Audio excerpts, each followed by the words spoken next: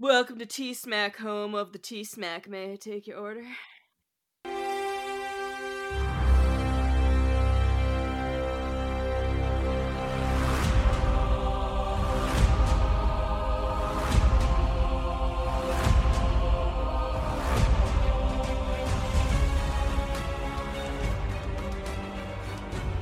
Welcome back, everyone, to another episode of Talking Smack, where we talk superheroes, movies, animation, comics, and much, much more. I am your host, Josh Scar, and with me, as almost always, is my co-host, Alex. Alex, how you doing?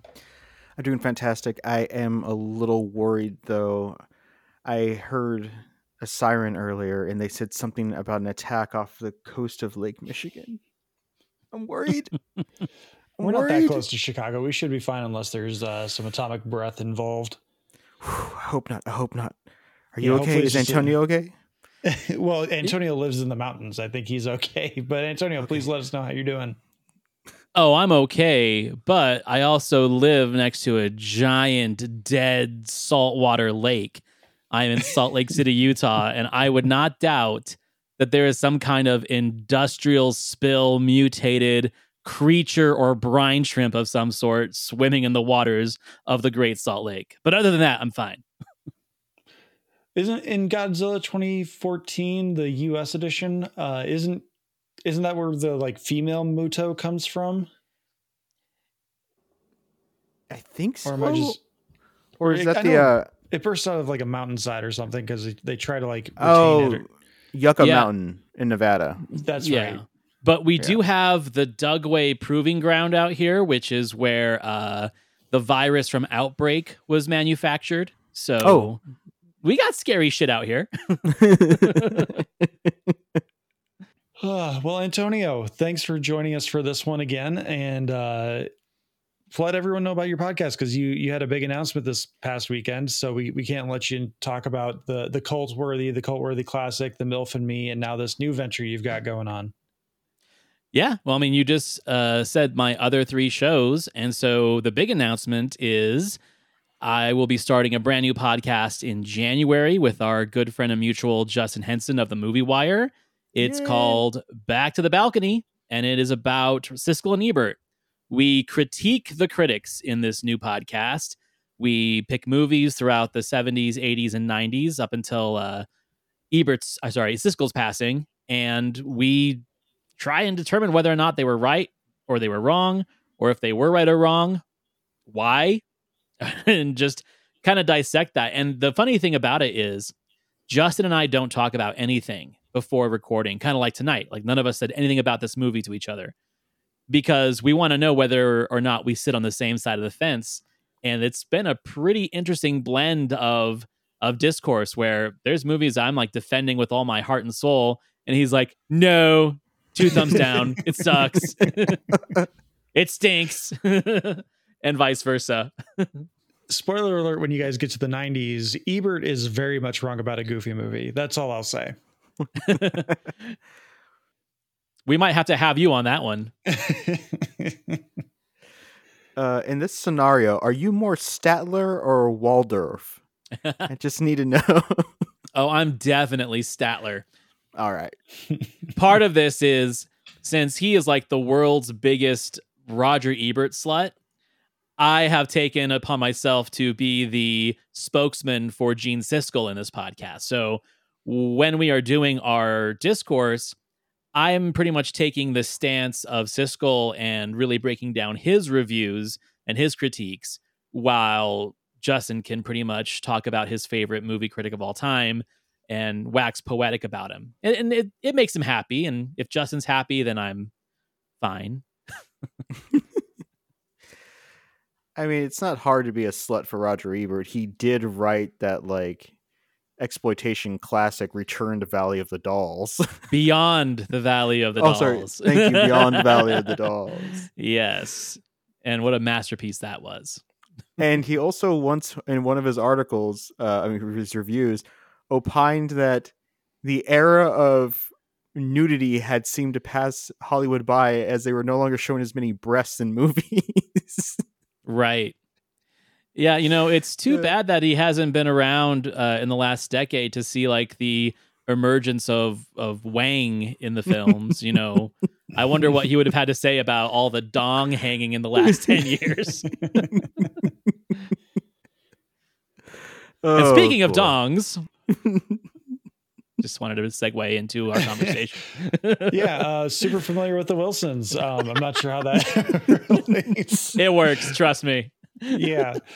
But Josh and Amanda are here to talk about their podcast, Super Familiar with the Wilsons. We're going to hear from them, and we will be right back to talk about Godzilla -1 with Antonio. We will be right back. The Super Familiar with the Wilsons podcast. You know that family whose house you hung out in when you were a kid? The house was a little loud and chaotic, but always fun, and sometimes felt more home than home. Well, that's us. We're the Wilsons, and we welcome you into our podcast with silly chat, ridiculous games, and interviews with interesting people. Like a spin doctor. The Super Familiar with the Wilsons podcast. Welcome home. Yeah, I said if you want to call me, maybe. Yeah. Sorry. I looked it up real quick, and I have to rescind my previous comment because apparently Ebert did enjoy a Goofy movie to some extent. He gave it 3 stars and a thumbs up. So I rescind my disagreement because obviously he's still kind of wrong because it should be at minimum 4 stars. Exactly. I agree with you. What did that bastard Siskel think of it? I didn't care to look it up, honestly, because I only mentioned Ebert because I swear I had looked it up a while ago just to see like what the Rotten Tomatoes score was for a Goofy movie. Because sometimes they'll have like old reviews that they'll pull and they'll do their whatever they do. And I think it's sitting at like a 58 or it's sitting at a Rotten score, like just in the high 50s. And there's an Ebert one that I swear they have written as negative. But I didn't bother like going into it because I'm just like, oh, Rotten Tomatoes and your amalgamation of scores and how they don't always make sense.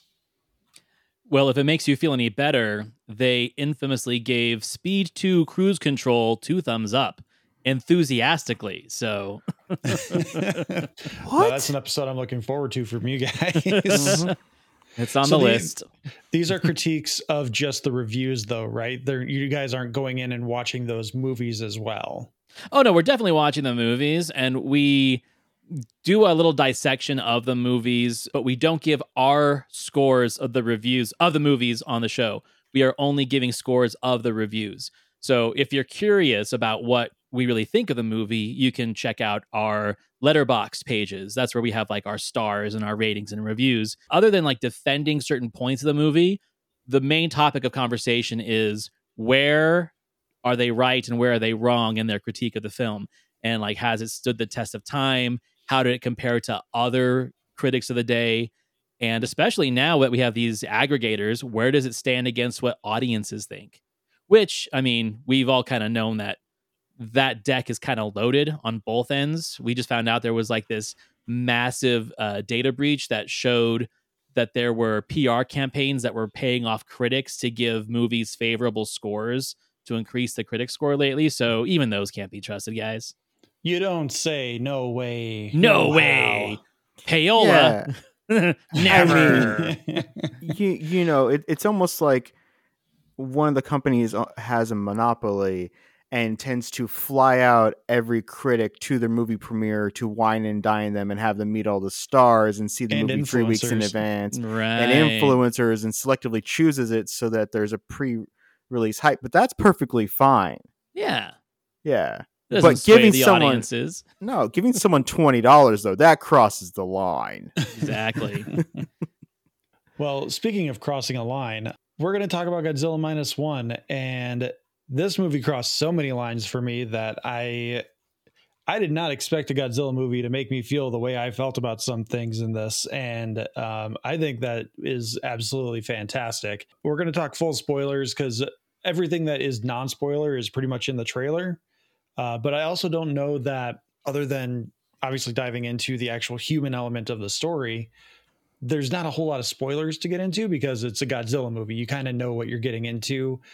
There is no other kaiju. There is no other monster happening. So like you have a pretty decent idea of what this movie is going into on a surface level. This movie was so much deeper than I gave any kind of Godzilla movie credit for previously. Like I gave Alex some homework because I had him watch the Matt Draper Showa era Godzilla video essay, which I recommend anyone watch. Matt Draper YouTube channel is fantastic. This is intended to be a return to form for Godzilla. Like it's a retelling of the original Godzilla story from a modern perspective. But what did you guys think of this? I mean, so first of all, I have to thank you for getting me out into a theater for this, because I haven't really seen that many movies in the theater this year, what with the baby and all the podcasting and the crazy schedules. But I'll make it out for a special occasion. This was a special occasion, and man, this was definitely the one to, you know, break that celibate state of not going to a theater for. I got to see it by myself on a very, very big screen, not an IMAX screen, but a very big screen for what we have here in Salt Lake City. And it was just a perfect viewing experience. I didn't have any douchebaggery in the audience. I didn't have anyone bitching that it was a subtitled movie. It was just perfection. However, I did have to deal with the theater next door being full of loud, crazy, bonkers assholes watching the Beyonce movie.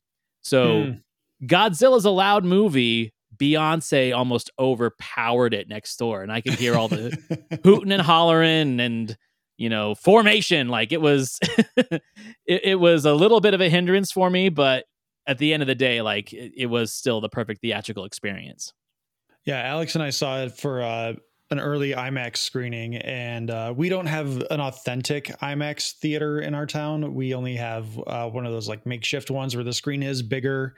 The sound is pretty much what it is in any other theater, I believe. But it was still just an experience. The last time I think I saw an IMAX movie, I took my nephews in 2014 to go see Godzilla, the US remake with Gareth Edwards in IMAX 3D.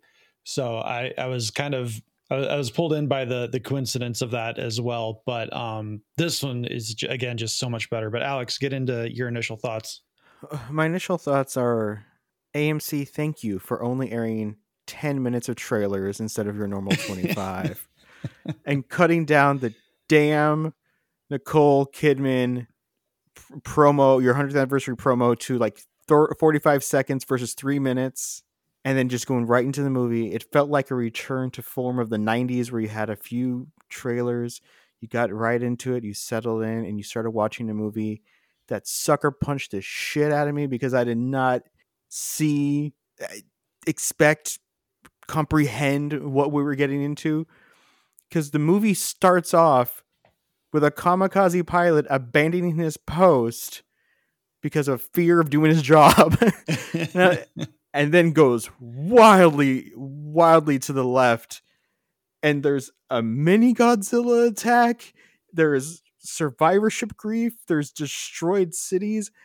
We spend like 30 minutes learning about post-war post-war Japan, orphans. This movie was a trip. I kept expecting it. I was like, okay, this is a Japanese Godzilla movie. We have to eventually get to the point where it involves the government and the bureaucracy and them coming up with some kind of wackadoo thing. And there we go. And there's the boring parts with the humans sitting around conference tables and all this stuff. And it never went there.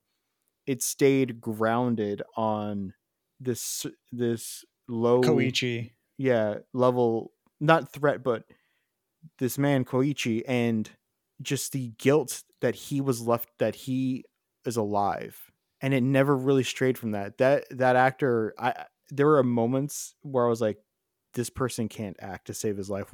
Why are we watching this person? Did the director not go, dude, can we do like 2 more takes? All right.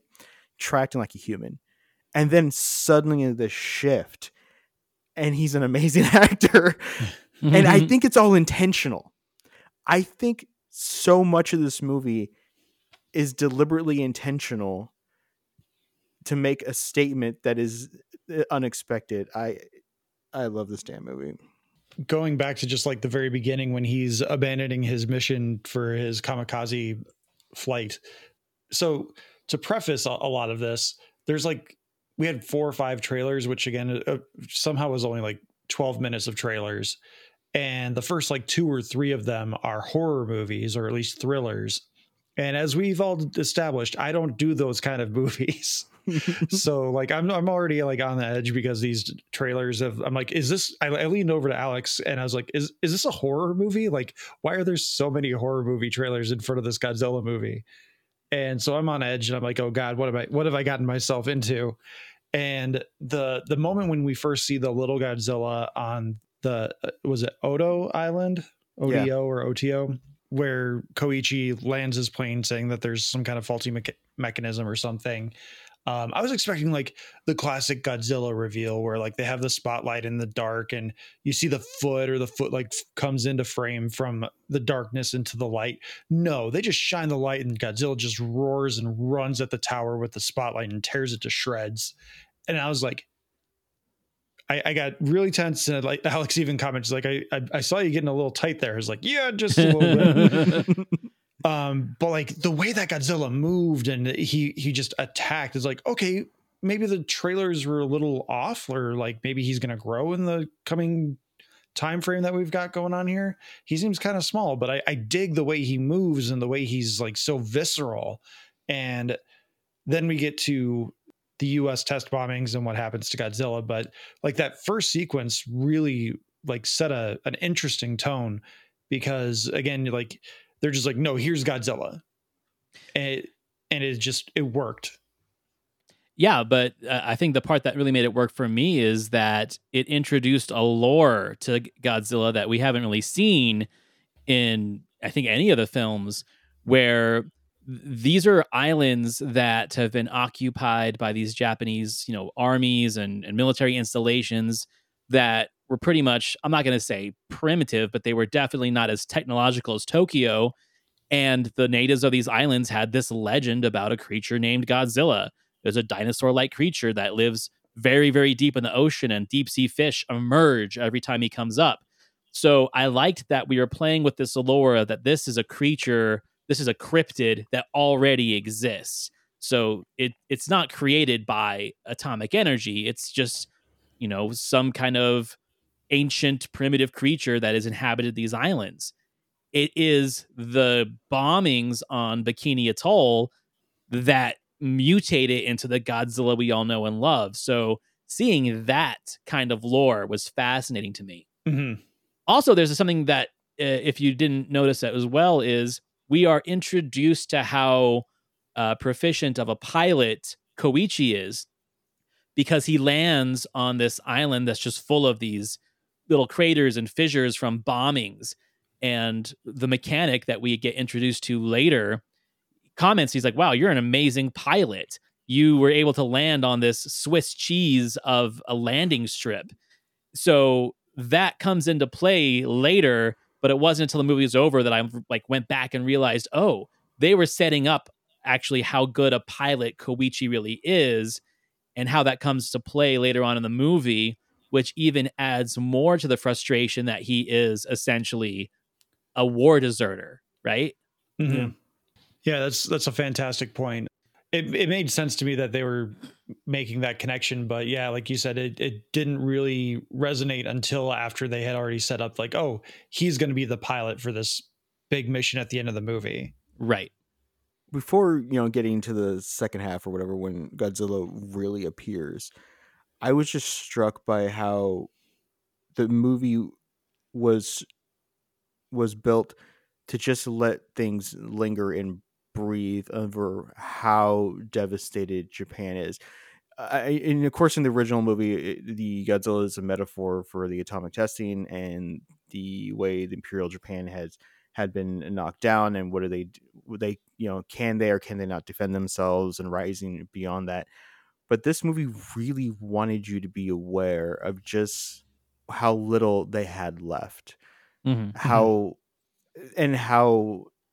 the people have such mixed feelings. Some of them were very happy that there was government jobs out there that were basically out there to be to basically play minesweeper and start the post-war cleanup, and it pays really well, and he gets a motorcycle and he starts trying to rebuild his family's house, which he then builds inside which is, I think, also a metaphor that he builds his new house in the ruins of the old house, while his neighbor next door is still just like living with her bombed out house, which the poor woman lost her wife and kids. I mean, not her husband and kids. And so it tells you, but then there's some people who are really pissed that the imperial government failed them. But then you have those others who are just like, who are rising up, that even though they're surrounded by this destruction, they're like, oh yeah, if I would have been there, if we would have just held on and not just given up, we would have won this thing. And it's so interesting that they're playing with, you never are quite sure who is right and who is wrong, because there's even some blame laid upon the Allied forces, where they're discussing that they can't defend themselves against whatever is coming, because they have no air force anymore. Their air force has been completely decommissioned, so we can't defend against this from the sky, and we can't use our battleships because we've been forced to decommission and ship them away. And we're now just stuck being a pawn, because the US can't come and help us, because then the Russians will be mad, and the Russians won't help us because we're occupied by America. So there's nothing for anyone to do. And you get that sense of hopelessness when Godzilla is starting to emerge in his full force. And that it was just staggering. No, it's really interesting too that it shows from the perspective of, who was our enemy back in World War II, that there are disputes among generations when it comes to honor and warfare and battle. This woman, the neighbor who lost her family, she's more devastated by the fact that he was a war deserter than she is that her full family was killed. She attacks him over like the disrespect of honor and duty. Yet the younger generation really don't fall for that. And it's so easy for us, because we have that, going on in our country, where, veterans of different generations think differently about battle and wartime and duty and honor. We don't often think about what, other forces during these campaigns, what their generations thought. We just thought they were the enemy.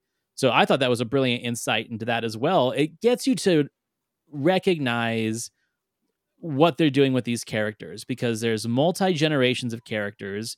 There's multi-storylines going on that you have an emotional connection with all the way through. And this is one of the things that I was talking about with someone else who saw it, was this could have been a movie without Godzilla. Like, this could have been any kind of war film, and I would have been 100% invested in these characters and these stories, regardless if Godzilla was in it or not. That's a very special thing to do as a storyteller and as a filmmaker, where you didn't have to have the big fire-breathing monster to make this movie work for me. Agreed. The fallout, for lack of a better word, of post-World War II Japan just is never something that really is taught, at least in my area where I grew up. And it's not something that's really ever depicted, because we're always more focused on the German front and Europe when we see these war epics. And so to see from the Japanese perspective what it was like to come home to a decimated Japan post World War II, you've been demilitarized. All honor has essentially been stripped from you. The only honor any of them have is that they were soldiers in the war. And that is something, but except for Koichi, who was supposed to have been someone who died in battle willingly. Right. And it just, the way it's depicted, and it lingers on so many moments, like where Sumiko, the angry neighbor with the heart of gold, when he comes home, he's just like, hey, where are my parents? She's like, they died in the same bombings that killed my kids. And why are you fucking here? But then immediately when Noriko shows up with Akiko, was that the daughter's name? Little Akiko. Yeah. Which oh my gosh, that little child, I don't know if they dubbed her or anything like that, but as a parent, my heart was shattering with that little girl. Same. but the Sumiko as the neighbor, like the minute that baby is seen, like you're not sure if she's gonna like she's gonna hand the rocks the cradle that kid, or if she's gonna become anti-Sumiko. But something is gonna happen, and thankfully it's the better half, because again, it's such a beautiful movie, which again is so weird to say about a Godzilla movie, where it shows the community coming together because the government is inept for whatever reason it may be, even in this case being a demilitarized post-World War II Japan. Yeah. To go back to Noriko, she is a survivor. She lost her family, and little Akiko has been given to her because her parents died. Mm-hmm. So she is tasked with raising this child that's not hers, and she's turned to kind of a life of thievery. And Kochi kind of half helps her escape when she's being chased, because she like thrusts the child in his arms and then takes off, and then just kind of like moves in. And he has nothing. He's just like, well, you're here and you're asleep, so whatever. And they just kind of find this rhythm of life. And it is pointed out a few times that people are like, this is odd. They're not your family. Why are you together? Right. Which is then, the longer they're together, everyone kind of turns on them, and with the feeling of, why aren't you marrying her? You guys are together. As its time passes and they start, building a house together, and people are telling him, hey, she's living here, cooking your food, and we're all, and being the entertainer, why aren't you marrying her, kind of thing. She has one of my favorite lines of the movie, because the movie's so focused on Kochi and his demons that she is given not a lot to do, but she finds a job in a different city, and he shows up because he goes out to handle the sea mines. And she has this beautiful dress, and she's got a job, and she's like, how do I look? I'm going to go work in the city, and it's being rebuilt, and la-di-da-di-da. And he's like, what? Don't I give you enough money? Why aren't you just staying here? This is all very, very sudden. Why are you going out at a job? Why are you having Akiko being taken care of by the neighbors? And she says, it's sudden for you. It's been a long time for me. Mm-hmm. Mm-hmm.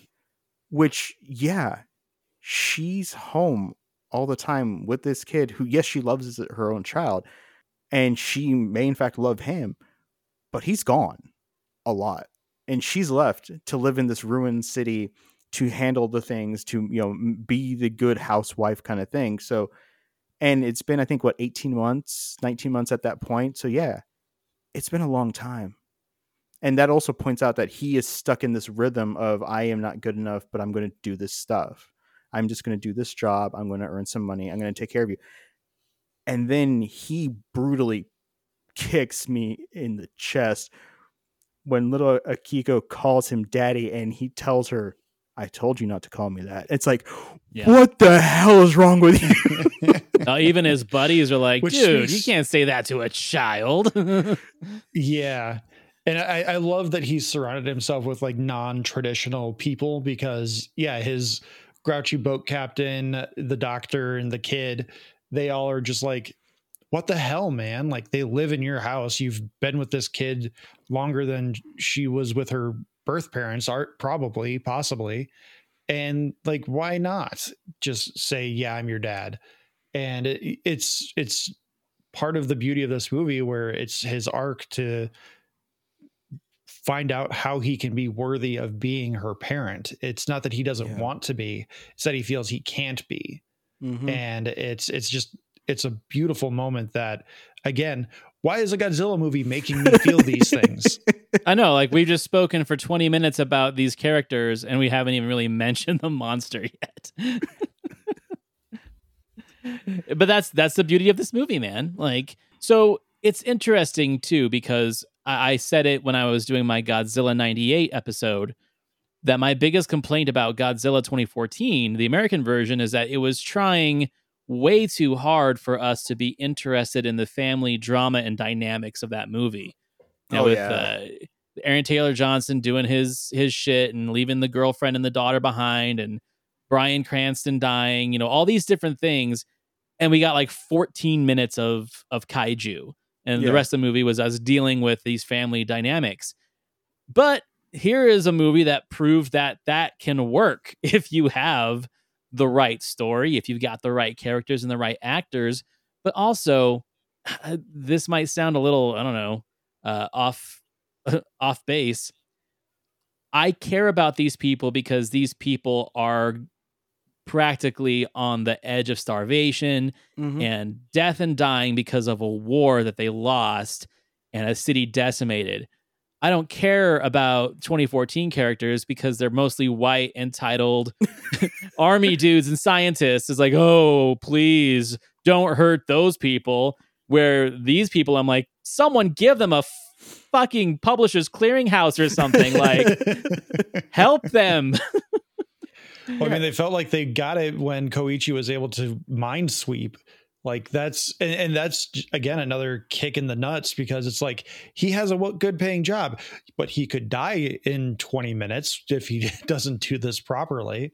Yeah. Right. And the job as a minesweeper is on a little wooden boat that has like, what is it, a 12 millimeter gun or whatever on it. And yeah, he's good at it. They find this lovely rhythm to the life of what they do. And then you find out the little Godzilla, even though he's like 30 feet tall at the beginning of the movie, gets super transformed by an atomic test. And they know that it's apparently the path is starting to head towards Tokyo. So he's sent out there. They find this wreck of is it an American ship that's wrecked? Yes. Yeah.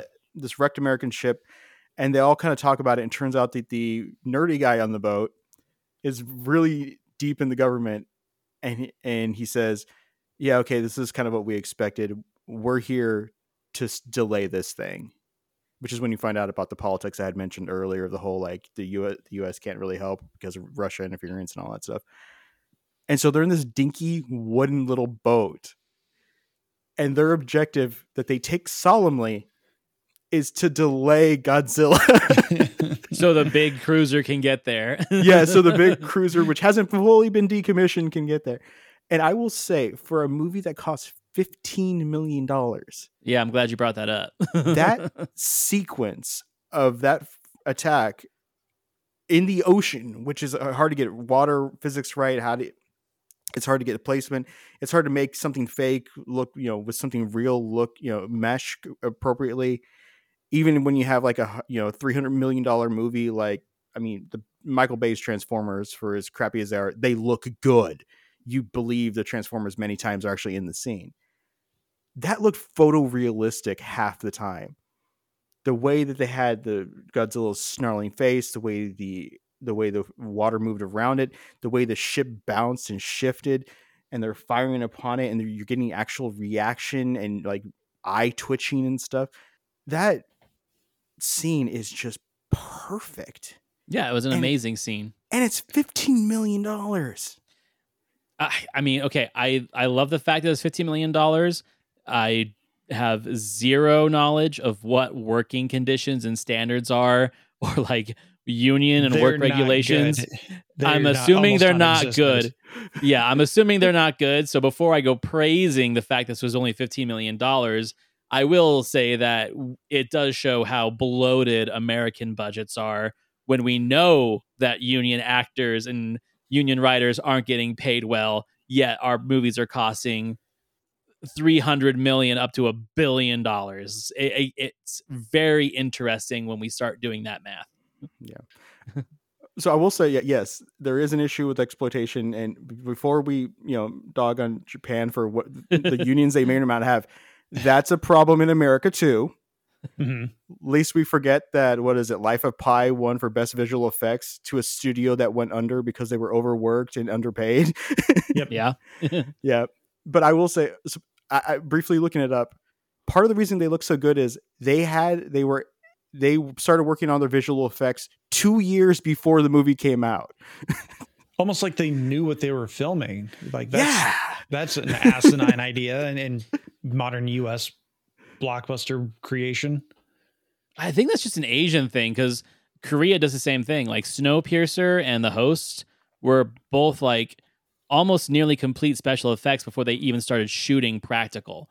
So I think that's just how they do it over there. I think they're more efficient filmmakers over there than we are over here. Yeah. Well, we used to do stuff like that. Like we used to do a lot of pre-production work where we knew what a lot of the visual stuff was going to look like, and now it's all just done to coincide with actual filming and post-production. Like I remember the Frozen documentary, Frozen 2 documentary they have on Disney Plus. They finished the film literally like 2 weeks before it came out into theaters. And as an animated feature, I would think you'd want a little bit more buffer time before releasing it that early. Because like I think within the same week they finished, they had to have it ready for the premiere. Yeah. Yeah. And for Avatar 2, 3, and half of 4, that was already filmed back in 2019. And James Cameron's like, yeah, I have a long 2 years of post-production ahead of me to get to meet December 2025 with Avatar 3. But I remember reading one of the actors of Avatar 2 was actually surprised the movie was coming out last December, because they said like, oh, I filmed that so long ago. I thought it came and went and bombed. Because they're so used to, oh yeah, I do an FX heavy movie and it's out like 3 weeks. Where's my residuals? Right. Yeah.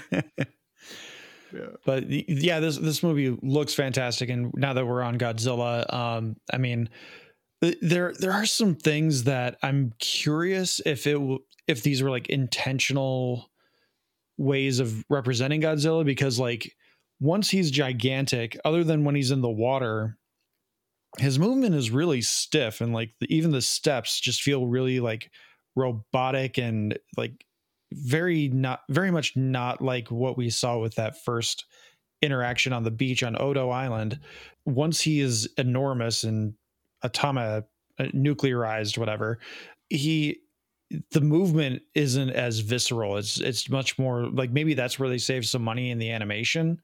I don't know, but like there are moments where when he's like terrorizing the city, that the movement is fluid again, and he's like just moving around, taking out buildings, and it looks great in those moments. But there are those shots where he's just kind of like, I'm gonna beeline it for Tokyo, but it's just these quick little robotic steps that feel almost like a 1980s wind up toy with like, you've got the two little spokes in between and they're just taking quick little steps. I know exactly what you're talking about. My opinion is that was intentional. My opinion is that it was supposed to look almost like it was emulating the classic Toho man in a costume dynamic. Like, and from my recollection, a lot of those shots were either, like you said, over the shoulder shots or reflection shots, especially. Like there are moments where there are reflections of him moving in the windows of the train car that she's riding in, and that's where I really noticed it. And so that's why I was like, okay, well, maybe this is more of an intentional thing to kind of pay homage to the classic Toho movies of the 50s. Yeah, I was kind of leaning in that same direction too. Sorry, Alex. It took me out of the immersion of the movie because the movement was kind of so inconsistent. But go ahead, Alex. Yeah, I think it is an intentional reference, like the stiff rubber suits that they had in like the 50s before it really became King of All Monsters stuff in the 60s, where it was just Monster Fest of put two guys in suits and let them throw each other around sets.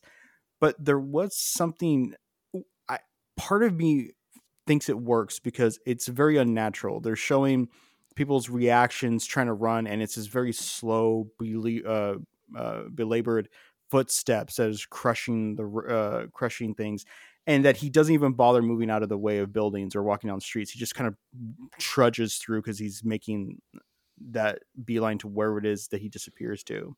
And other times there is this kind of a little bit of agility to it, but it only really seems to work when he's in the water.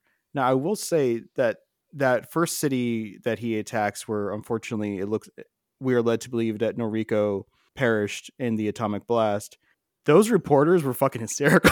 Yeah, they were great. I'm just looking at them going like, because they do that 40s 50s announcer thing of, there he is coming down the street and he sees, oh, the carnage as this building is being rocked, and they do that voice as he's like a half a block away oh, he's turning around and coming this way. Oh, and then he clips the building and they all plummet to their deaths. And I think one of them says like live on like Tokyo City 1 or something like that. It's so like I'm in the wrong movie suddenly. But I really want to follow the logic of those two guys. Like, dude, the city's being attacked. A Hindenburg homage a little bit, where the the humanity. Yeah.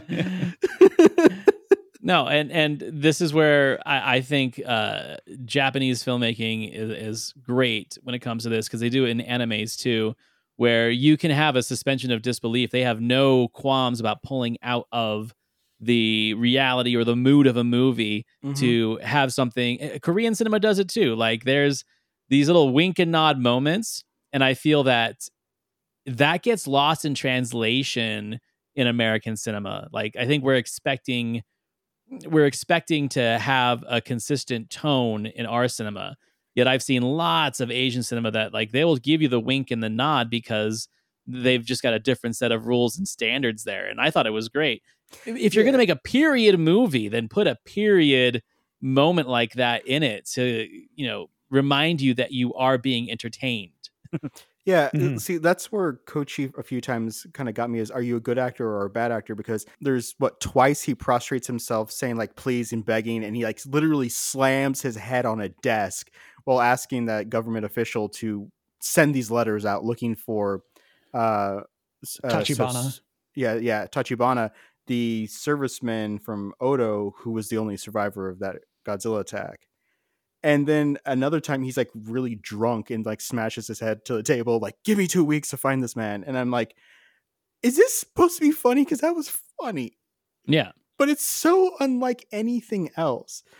And then when Tachibana does show up, he beats the shit out of that guy. It's so much so the next morning when Tachibana shows up to work on the secret superplane, that he has like a huge swollen eye. He's like, he looks like he's slept in the gutter all night as part of his penance kind of thing. He's like, oh, you're here. I'm like, oh yeah, he really did beat the crap out of you, man. This is like a weird turn. But it works. That's the thing about it, is that it works. Everything in this movie works so well. Yeah, everything. 100%. It's when they try to do comedic moments, it's not too far out there that it's withdrawing from the movie when they're being more serious. And like the moment you're talking about, like, yeah, it was funny, but it was also just meant to convey his desperation for trying to find Tachibana. And I think the other time he does it is he's trying to beg. It was Noriko had been lost in the atomic blast at that point, but he's trying to just convey his desperation. I thought it's done so well. But like you said, there are moments where even in that moment where he's portraying desperation, you're like, are you overdoing it? But it works at the same time. Yeah. So really quickly before we move on from Ginza and all that into like the final confrontation, I still have not seen Oppenheimer. I don't know if I ever will. It just is too long of a time investment. I don't know if I'm going to want to watch it in like 5, 6, 7 years when my kids are old enough for me to be like, Dad needs like 3 hours to himself to watch a movie. But the atomic blast that we get from Godzilla in this movie compared to the one we get in Oppenheimer, which one was better in your opinion? Yeah, in a cinematic moment, like which one hit you harder in terms of what the movie was trying to convey with it? Oh, I mean, the Oppenheimer is supposed to, portray a sense of realism. It's not a monster movie. I just like a lot of Godzilla movies or kaiju movies, you kind of suspend yourself from the idea that people are dying en masse, because it's just part of the game. It's a kaiju movie. People are going to die. So you expect it. And they don't really show, skin flying off bone and, gore and viscera like that. It is more of like the sense of destruction, and it's coming from a mythological creature. So it was an impressive special effect, but for me, it was par for the course of a movie like this, where Oppenheimer, since there is that sense of realism attached to what really was going on, I would say that's the one that's a lot more triggering for me. But while you're on the subject of Oppenheimer, I think that the most comparable parts to Oppenheimer of this film is the whole, let's break this thing down scientifically of how we can defeat this thing with very little. Yeah. That bringing science together and bringing technology together rapidly, that to me felt more like what Oppenheimer was doing in its 3 hours. To me, that was more comparable than the atomic blast, in my opinion. See, I will take a bit of a contrarian position to what you said, Antonio, because in Oppenheimer, I had just finished watching some documentaries about it and listening to some stuff about the Manhattan Project. And I was actually kind of disappointed once the explosion happened, because while it looked great, from the footage and stuff I've seen, it didn't actually have all the nuance that some people watched it without goggles on. And they say that there was like golds and greens and purples in there that they didn't expect. And it just kind of did it as a prototypical red and yellow bomb explosion. So I was kind of like, But I will say that the first time Godzilla unleashes in that city where Noriko is, and Kochi is there because he had, because he did not expect Godzilla to hit that city, and he goes to, like, save her, and he finds her. Of course he finds her in the city of hundreds of thousands of people. Yeah. being in the middle of the attack. One of the many gut punches this movie gives you. Yeah. And then Godzilla does the blast. Like, he gets shot up by a few tanks, gets pissed off, and does the blast. I really, in my mind, went, okay, he's going to push her to safety.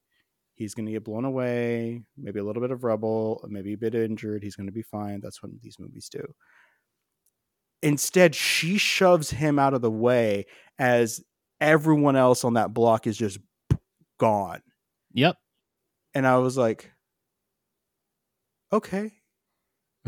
Shit. Same. And that's part of where I'm asking this question, is because I have never seen a Godzilla atomic blast be conveyed that way before. It's always just been like, oh, it's his fire breath is what it has always been. It's just blue. But in this case, it is more of like a beam that eventually explodes into an atomic blast, similar to an atomic bomb. And it just decimates everything, destroys. Sorry, Alex, I know you hate the term decimate. It destroys the city, and you see people get blown away, and like you see the initial like outward explosion, and then you see it like suck everything back in because of the pressure that's created from the explosion, which I thought was a brilliant touch. Yeah. I have read that other Godzillas have conveyed this sort of atomic breath before. But again, for me, I haven't seen that before because I haven't gone into all 50 some Godzilla movies there have been. But the emotion that, again, this movie pulled for me in that moment, I was just like, Jesus, can these people catch a fucking break, please? It raises the stakes, baby. That's the whole point. Like, you got to have that just utter disaster and catastrophe to start bringing people together. And, that's where, as we lead into Act 3, it kind of calls back to another Christopher Nolan movie. It's like the Japanese Dunkirk to defeat Godzilla. And I was fine with it. I'm like, let's go. I like this. Show me what you got. Let's bring in, what's his guy? Kenji Noda. I really found it blissfully cheesy, the resolution. Well, the plan is, to put it bluntly, the plan is, let's give Godzilla the bends. Yeah. Yeah. Well, the first thing is we're gonna sink him, and if that doesn't work, even though they have repeatedly said he comes from the deep sea, because whenever he shows up, deep sea fish bubble to the top, let's give him the bends. Well, I feel like it's implied that, he probably comes up at gradually. He doesn't just like pop up like the Dragon Zord or something for the Power Rangers. Well, that's what the deep sea fish represent. Is the Dragon Zord? Yes, 100%. No, they represent the fact that they are pushed to the surface too fast, and that's why they show up dead on the surface. Like the pressure of him gradually raising. Oh, okay. Yeah, that's a good point. So makes sense. Yeah. So retired naval officers decide to take some decommissioned ships that weren't fully decommissioned. They were on their way to be, to lure him, to sink him, and then bends him. Mm-hmm. And he's just too powerful. They can't. He decides that I'm going to hang out at 800 meters. You ain't going to drag me up. And then all the tugboats show up. And the rational part of my head was, this is so stupid. You're getting like 50 little tugboats, which, yes, tugboats are actually incredibly powerful. They have a huge amount of torque. They move ships all day long. That is their damn job. Tugboats are actually that powerful. It's incredible to watch them work. But I'm like, of course, the civilians are coming to save the day. Yes, great. And it works. It's so and part of the reason why it works is they are building up and building up and building up that Kochi is the single pilot, is in the single plane left in all of Japan, this experimental plane that doesn't have an ejector seat, that has been loaded with bombs. And he has, because, Noroku's dead. He's given Akio to his neighbor along with all the money he's earned, with a note that's like, take care of her as if she is her own kind of thing. Mm-hmm. And everyone's just like, no, please don't, please don't, please don't. And I'm like, oh my God. Okay. Is he going to bail out again? Is he not going to bail out again? Is he going to fail? What is he going to do? And I did actually, even though rationally I know this has to have some kind of a happy ending, I really thought they were going to go for the damn sucker punch ending of like, no, he should have sacrificed himself in the war, and now he will now. Mm-hmm. And then that's the grossest little pop off of the head of Godzilla, Dan. I loved the plane right in there, and it just still frames on it for like 3 or 4 seconds of like, there's a plane in my mouth. This is new. Pop. Yeah, I thought they foreshadowed that resolution pretty heavily, because you had the doctor talking about how we didn't even have planes with ejector seats. And I'm like, okay, so Tachibana is either going to install an ejector seat because he's had a year, however many months, to get over his grief of what happened on Odo Island and realize that like anything that Koichi did was not going to resolve the giant monster terrorizing that beach, or he's going to like fix the ejector seat in the plane. But either way, they're going to be like ejector seat. And especially once he's in the plane and he's talking to Tachibana and his hand shaking, he's like, part of me wants to live. I'm like, okay, yeah, he's ejecting. It's just a matter of when and where and how close to the mouth is he going to get. And to their credit, they went to the last inch, and I was like, okay, time to go, man. my heart was pounding, even though I had a pretty good idea of where it was going. Yeah, they let it. They gave enough hope and let us see enough of it. They didn't pull like the Houdini switcheroo that Dark Knight Rises did. Yeah, that was. I hated that it was making me think of that too. I'm like, oh, it's the autopilot, but that's where my mind went. Yeah. Thanks, Nolan. I was just gonna say that. So the movie does end on a hopeful note, which I appreciate. The only thing I didn't like about the ending, it turns out that, of course, on the day he's going to sacrifice himself and he gives away the child, which that little child, she actually must be like 18 months or something, because the voice sounds about right. The mannerisms, everything. Just her asking like, is daddy coming back? I'm like, stop it. Yeah. Listen, you already lost mom. And please don't do this. She drew a picture of the three of them as well, and Koichi's like, "Is that me?" He's like, "Oh no, that's mommy." Oh, and then you see like it's a picture of the three of them, and my heart is just breaking. I'm like, I need to go home and hug my kids. I don't know if they're awake, but like they're gonna get hugs. Yeah. Yep. It got us dads right in the gut. Yeah. It turns out Noriko has actually been found alive, because there's a telegram that shows up that day, and it ends with like him carrying the little girl into the hospital. The only thing I didn't like about that is she's obviously been out of it because it's been several weeks, and she has some kind of radiation burn sickness or something like that. Is they did the Rey from Neon Genesis Evangelion kind of like head wrap motif of like, because Rey, Josh, you've never seen Neon Genesis, have you? I haven't seen that Evangelion. No. Okay. The character of Rey gets beat up a lot in it, because she is a good pilot, but she's also it's kind of a sacrificial lamb. And half the time after a battle, she ends up with that same like one bandage across the eye, the head wrapped in an arm. And it's every single time. And I'm like, oh, look, she's alive. In this stereotypical battle of wounds. Well, for me, I wanted like 10 more minutes after seeing her come back. Like, I know narratively the movie is done. It doesn't need to go 10 more minutes, but I'm like, did she lose the eye? How badly is she hurt? Because I love her and I need her to survive for her kid and her family. Yes, and she needs to wear the little green dress that's adorable because she's a secretary. Yeah. And she's so proud of that dress. As well she should be. She's a working Exactly. woman in 1940s Japan. Good for you. Exactly. But this movie's not woke. That's why it did so well.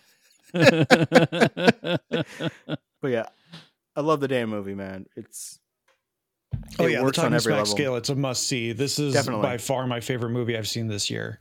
I mean, new movie, absolutely too. And like I said, I've seen a lot of 2023 movies at home, not in the theater, but out of all of them, yeah, this was my favorite view of the year for sure. Number one. Yeah, like I say, it's definitely my pick for the year thus far. I mean, maybe that'll change when I finish watching Exorcist Believer tomorrow, but who knows? So, Antonio, I don't know how deep into the Oscar bait you go, but Alex, I'm curious what you think the Oscar chances of this even getting like a nomination in the Best Picture category, not just like Best Foreign Language Film, but like Best Picture, the top 10 movies of the year per the Academy. They'll nominate it for Best Foreign because it's got a critical acclaim to do really well in Japan and is also doing well worldwide. I do not see them actually. I just can't see the Academy actually going, yes, a Godzilla film is one of the best pictures of the year. But with as many We've been delays surprised as we've before. had, Parasite, District 9 yeah. was nominated for Best Picture. So Everything Everywhere All at Once was a pretty big surprise. I mean, that was a big fan favorite, but I don't see that as a movie the Academy really would have been like, yeah, this is a March release. Let's remember this one. yeah. I hope that they actually. I hope that it's a mix of one, this movie did well over the weekend, has enough critical acclaim, and has enough meaning and depth within it that the Academy can go, yeah, this should be dominated, because it damn well should. And I don't know, maybe it may not, like the things that Josh talked about and you too, Alex, about the special effects, whether or not people are going to find them intentional or, maybe just budgetary. Who knows where it's going to land special effects wise, but I thought that the score and the sound design in this movie were flawless. Like, especially in the boat scenes, the aquatic scenes, and the chase scenes, the sound design was so good. I was like, oh my God, like I haven't been this shaken by sound effects in a film in a long time. Yeah. When Noriko's on the train going into Ginza and they kick in the Godzilla theme for the one time in the movie for that first appearance of gigantic kaiju Godzilla, like it hit perfectly, because the Godzilla theme has become a little bit more of like a misnomer, for lack of a better word, where it's just like, yeah, it's synonymous with Godzilla. Godzilla's this big, funny guy that plays basketball with Charles Barkley in the city. But like now in this moment, like you hear that dun, dun, dun, dun, dun, dun, dun, dun. You hear it and you're just like, oh fuck. You don't know what's going to happen. And it takes on an ominous tone, and it just works so wonderfully. What do you guys think about sequels? I mean, they left two little ambiguous moments in the film. The one is at the end, after they find her alive, Noriko's got the little patterns of Godzilla's spines show up on her neck, like some kind of radiation poisoning or something. And I don't think she's going to turn into a creature, but I think it's just a nice little nod that there's more to the story. And then, of course, the ultimate spoiler, we all have seen Godzilla have regenerative capabilities throughout the movie, and chunks of Godzilla start to bubble up and regenerate before it cuts to the credits. So whether that's sequel bait or if it's just like an ambiguous nod to like a continuation of just the creature, I mean, who knows? I was actually thinking about this after I walked out. It's like, okay, well, what if they're going to do to us what Prey might do to us? They're going to take now this into a different direction than the Godzilla franchise has before. So we have these new characters, we have this new timeline. It's -1. We might be in for something cool that it can really have an open canvas of what it wants to be now. I think that if they do a direct sequel to this one, because it's been a while since the Toho series has done that, I want them to keep the same director, because this director, whose name I should have really looked up, because they, when it popped up and it said written by, directed by, visual effects by Takeshi Yamazaki, Uh-huh. it has to be them. They had a vision. From what I remember reading, they were given the approval to do the script back in like 2018, spent 3 years on it. Then the pre-production, then the filming and the visual effects for 2 years. Let them do whatever it is they want to do. If they want to jump ahead to modern day, they want to do a direct sequel to this, fantastic. What I did find interesting is that they were asked about like what one movie would they want to film, and he said, I would like to take a pass at a Star Wars film. And I'm like, please? Yeah, please. I'm down for that. I mean, Gareth Edwards did a pretty great job, in my opinion, with what he got to do with Rogue One. I know Tony Gilroy came in and redid a lot of Rogue One, but one of the things and one of the staples Gareth Edwards has is his ability to convey scale. And I mean, what better way to convey scale than with a Godzilla movie?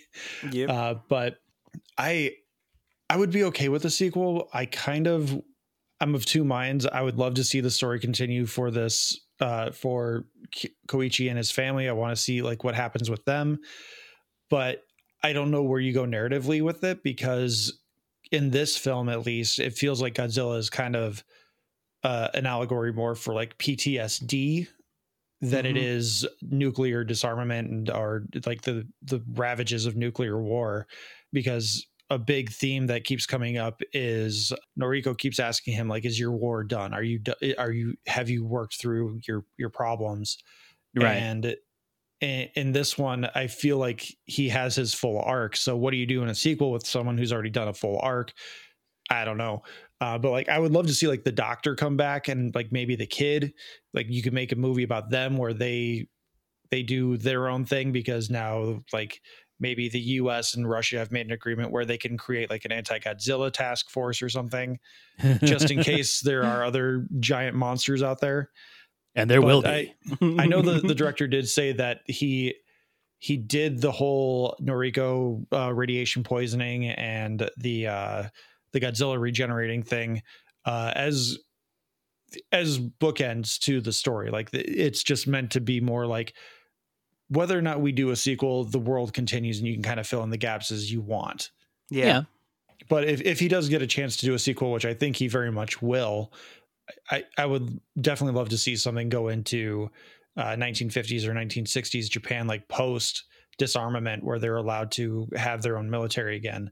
And I think that could be a really fun place to go, because in this world now where at least one kaiju exists, Titan, whatever you want to call them, it's a ripe playground to do whatever you want to do with. I would like to see them try to continue to make Godzilla more the villain instead of moving him into like the anti-hero protector realm. So like, I don't know what that would mean for if you want to go bigger and bring in a new monster, but I think you need to stick with Godzilla being the villain in some fashion. Yeah, I like that. I agree 100%. Yeah. I mean, bring in Mothra, bring in Ghidorah, whatever it is you need to do if you want to do another one of these. Bring in Kurt Russell and Monarch, whatever it is you got. Because that's the question that comes out of all of this is, where do you go to keep it interesting? Like, yeah, people, there are a lot of negative reviews out there because there's not enough monster fighting and there's not enough destruction, but those people are kind of missing the point of the movie, especially with it being a Japanese movie, because Godzilla has always been an allegory, or at least initially it was an allegory for atomic weaponry and what it did to Japan. Yeah. No, you know what? They can eat me. I want to see them go like 100 years prior to this. I want to see Godzilla, small Godzilla that we see at the beginning versus Tom Cruise in The Last Samurai, like feudal Japan. I want them to keep going backwards with this thing and do something that they've never done before. That would make me excited to go see something like this. I mean, that's the thing is like, okay, if we're already playing jazz with Godzilla and the mythology behind him, like you said, being a metaphor for atomic energy, well, let's change that narrative and make it, something different. Let's say that as we are seeing the British colonize more and more of these islands in the Asian Pacific, Godzilla's like, oh, fuck no. And then starts taking those guys out. Like, I want to see this. I'm very excited because I do like the idea of doing a kind of like a Prey thing where it's Godzilla versus the samurai. Yeah, right? Yeah, I mean, make it 20, 30 foot Godzilla, and that would be a lot of fun. That would be fantastic. Right? I'm telling you, like, Yeah, everyone wants to make things bigger. Make it smaller and faster and take technology away.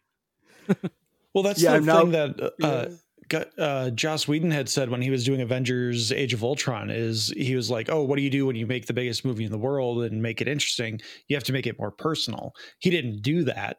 But I think that is a really good lesson that, like, yeah, okay, we made this big blockbuster. How do you make an interesting sequel? Is you make it a smaller scale and make it more personal. Yeah. And I like that idea, but again, I don't think he did that with Age of Ultron. But with good filmmakers and people who like the craft and artistry of filmmaking, especially with something like this, why is a Godzilla movie making me feels instead of just like shoving popcorn in my face, being like, yes, destroy that building, man. So this is really the last thing I have to say on it is it was beautifully cheesy once Kochi got into the airplane, because those shots of like kind of like looking for Godzilla and he just kind of like the lazy kind of like banking shots back and forth and kind of like gazing out the window. It is so perfectly the 40s and 50s propaganda, like American propaganda films. That's exactly how we done it. It's like, oh yeah, I'm looking for the enemy. You hear, you get the roar of the engine, you got the goggles on, and it's like, like we're going to go shoot the Red Baron down or something. But the music is so also hopeful and triumphant in those moments where you're like, yeah, you got this. You got to lure him back out to sea. You got to keep kiting that kaiju. You got to get into the spot. Give him the bends. Exactly, and then give him the bends. Sink him, and then pull him back up with tugboats.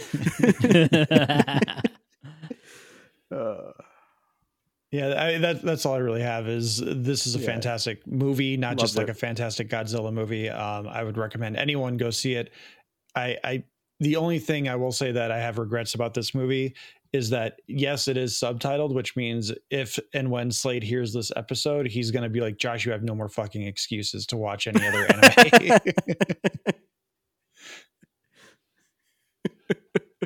I'm still not going to do it, Slade.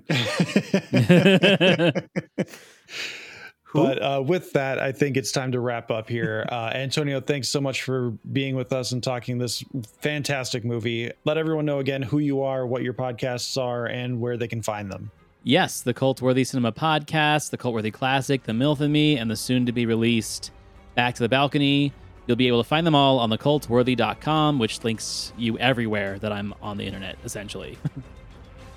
Alex, where can people talk with us on an open platform? I think there's this place called Discord where if they click the link below this message, they can go to it and join and hear all our rantings and ravings in our like 45 different sub-Discord rooms. Yeah, we have a lot, but I think it does keep conversation a little cleaner. But you can follow us on social media at Talking Smack Pod everywhere. Blue Sky, Instagram, Threads, Hive Social, Post News, Facebook, YouTube, TikTok, Lonnie's website. You can email us your thoughts, questions, reviews at tsmackpod@gmail.com. email us at tsmackpod@gmail.com. Thank you to Leo Allen for our musical themes, which Alex will be editing in over this. And Beppo for our original avatars, Retro Ale Studios for our Ricky avatar. Please like, subscribe, rate, review the podcast on your podcatcher of choice. And most importantly, thanks everyone so much for listening. Antonio, thank you again for being here. Alex, as always, thanks for being here as well. I know it's a late night for both of us, and we have work in the morning. So let's say it. Let's get out of here. And everyone, watch Star Trek. Exactly. Watch Star Trek.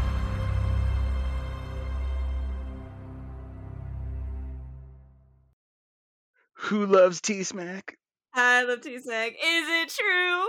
Mm-hmm. I do, ooh.